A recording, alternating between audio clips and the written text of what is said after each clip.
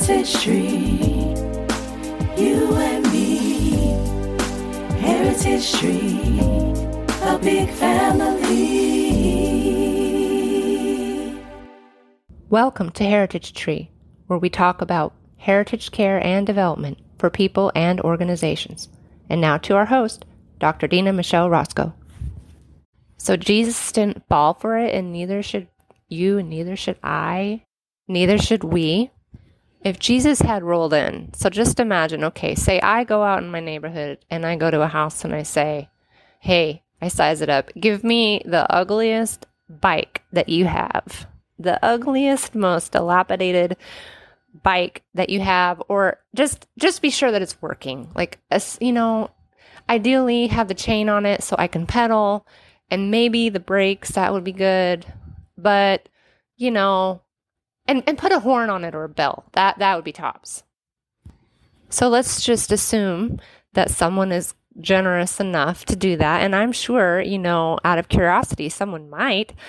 But at least in my neighborhood, people are very generous. We're always sharing. And it's a lot of neighborhood here where I live. Lots of people, lots of housing, and lots of people who are sharing goods and resources all the time.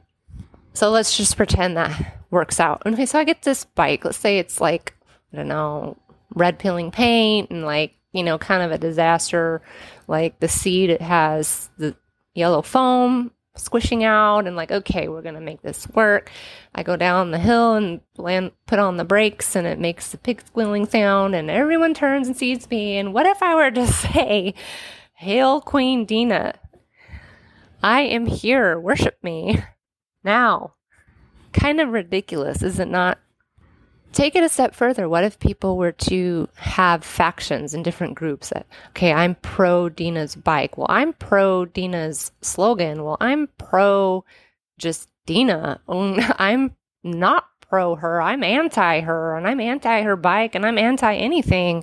I don't even know what we're talking about. It's gotten to be the point of nonsense, but that's kind of what we've been doing.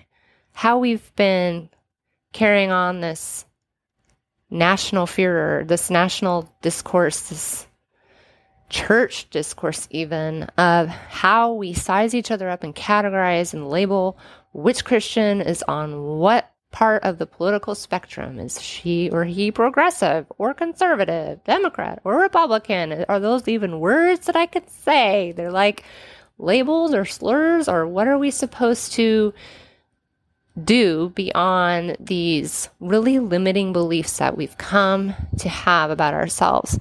I write in the books that this is a big, huge challenge to identity. In fact, I go over some of my work in the preface, and I speak to the we story throughout the Kingdom Come trilogy, and in the workbook that will be coming out for devotions and groups. The emphasis is on being together, reflecting on yourself, and learning our me story, our we story, and our future story. And I will be developing some e-courses soon on this.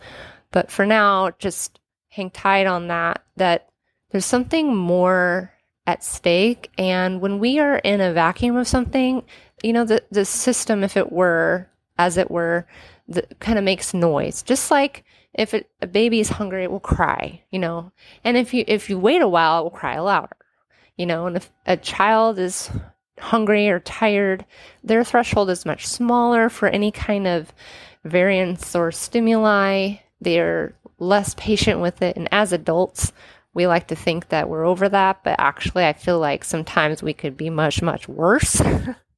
Maybe that's the topic for another podcast episode. I don't know.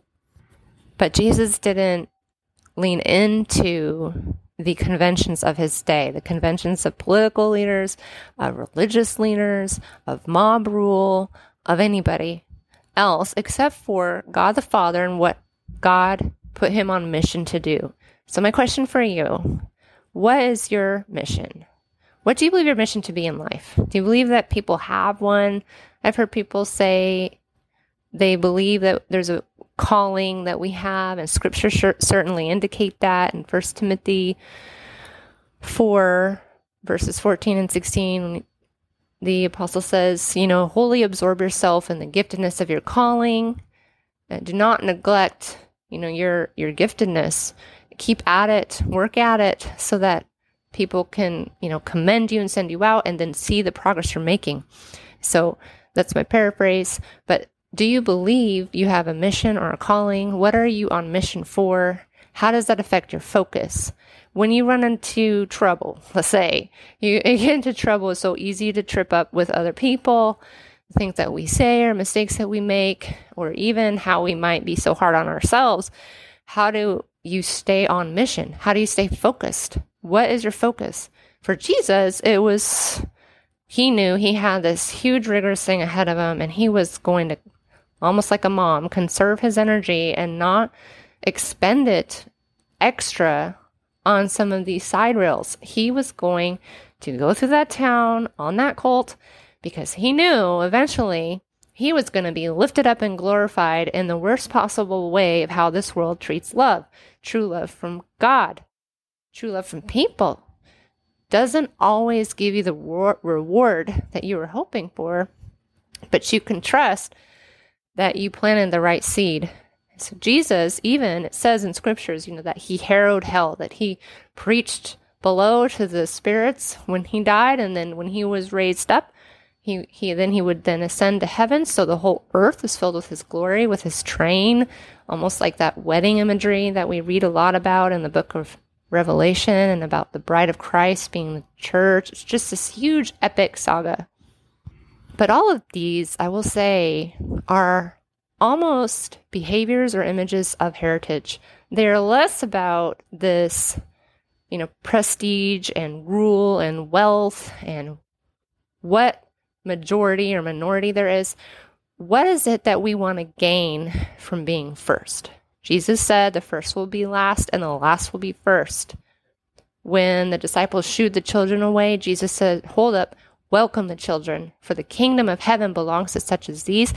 And he takes it a step further, and he instructs us in the books of Matthew and Mark to follow in a childlike faith. And I talk about that in a previous episode, how children almost seem to delight in their tryings again. When they fall down and they get back up, they keep doing it. For us, we might obsess and worry or try to control something that's disrupted our norm. We might argue or fight it or hide from it. But kids, they just keep at it until they get it. It's amazing and brilliant how brave they are. How brave are we willing to be with people not like us? Are we as believers willing to model the love for one another by maintaining a posture of hospitality, of invitation?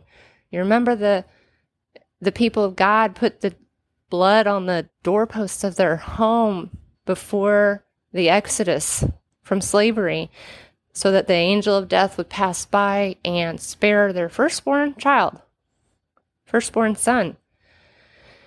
And here we have again and again, and I write in the first book, in the chapter of Advent, this history of childism that has been so prevalent in our age since the fall, that I believe and state connects to all other isms, all other phobias, all other ostracisms of people, because childism is about affronting our continuing. It's about stopping people from continuing.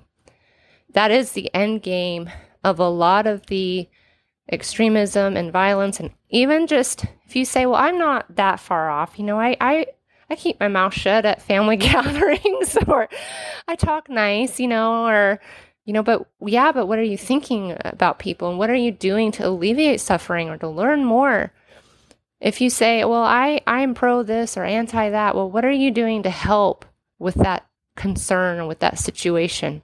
How are you, again, being on mission and maintaining the tone of Jesus, which was his invitation? He said, come unto me, all you who are heavy and weary laden, and I will give you rest. He does not despise our weakness. Unlike human tendency and many rulers of the ages, he does not despise our weakness. He invites us to come to him. All who are weary.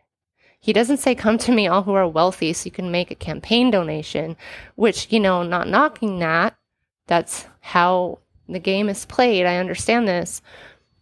And if you read in the older or earlier scriptures of all of the accounts of the volley of back and forth between the Israelites and other nations and the things that they did to continue themselves.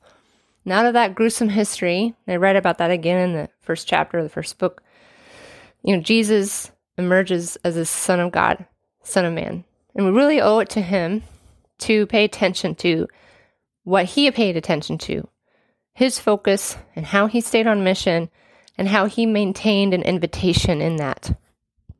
This is the heart of God, to welcome all tribes, tongues, and nations into his house through the person of his Son. And when Jesus ascended, he gave this commission, this great commission, to his disciples, to his followers, to go and make disciples in all the nations. In other words, keep your heart on this mission of invitation. Don't succumb to the way of what I call systems anti-Christ or satanic systems of intergroup violence and warfare. Don't succumb to this pattern of the world, the pattern of this age, but keep your heart warm to God and each other, and keep your invitation to me and to be a family of God. What stood out to you today in this conversation, and what do you need to feel encouraged to stay on mission? What do you want, and how do you want to keep an invitation to others for reaching them for the Lord, and even with a neighborly love? Let's pray. Thank you, God, for this day. Thank you for your love for us. Thank you that you are God on mission, that you are God who's focused, attentive, who is compassionate and powerful, and who invites us to be children of promise, children of God, children of mercy. We pray that we will join in your heritage. We pray for your healing of your gospel heritage and for your healing of your family, and that we can be brave and bold to share this invitation to others of you. In Jesus' name, amen. Thank you for joining us. If you like what you heard, tip us at the link below, and inquire, subscribe, and shop our merchandise label of Heritage Tree and Heritage at dinamichelleroscoe.com and dogwoodgroup.io. Come back again when we gather around the Heritage Tree.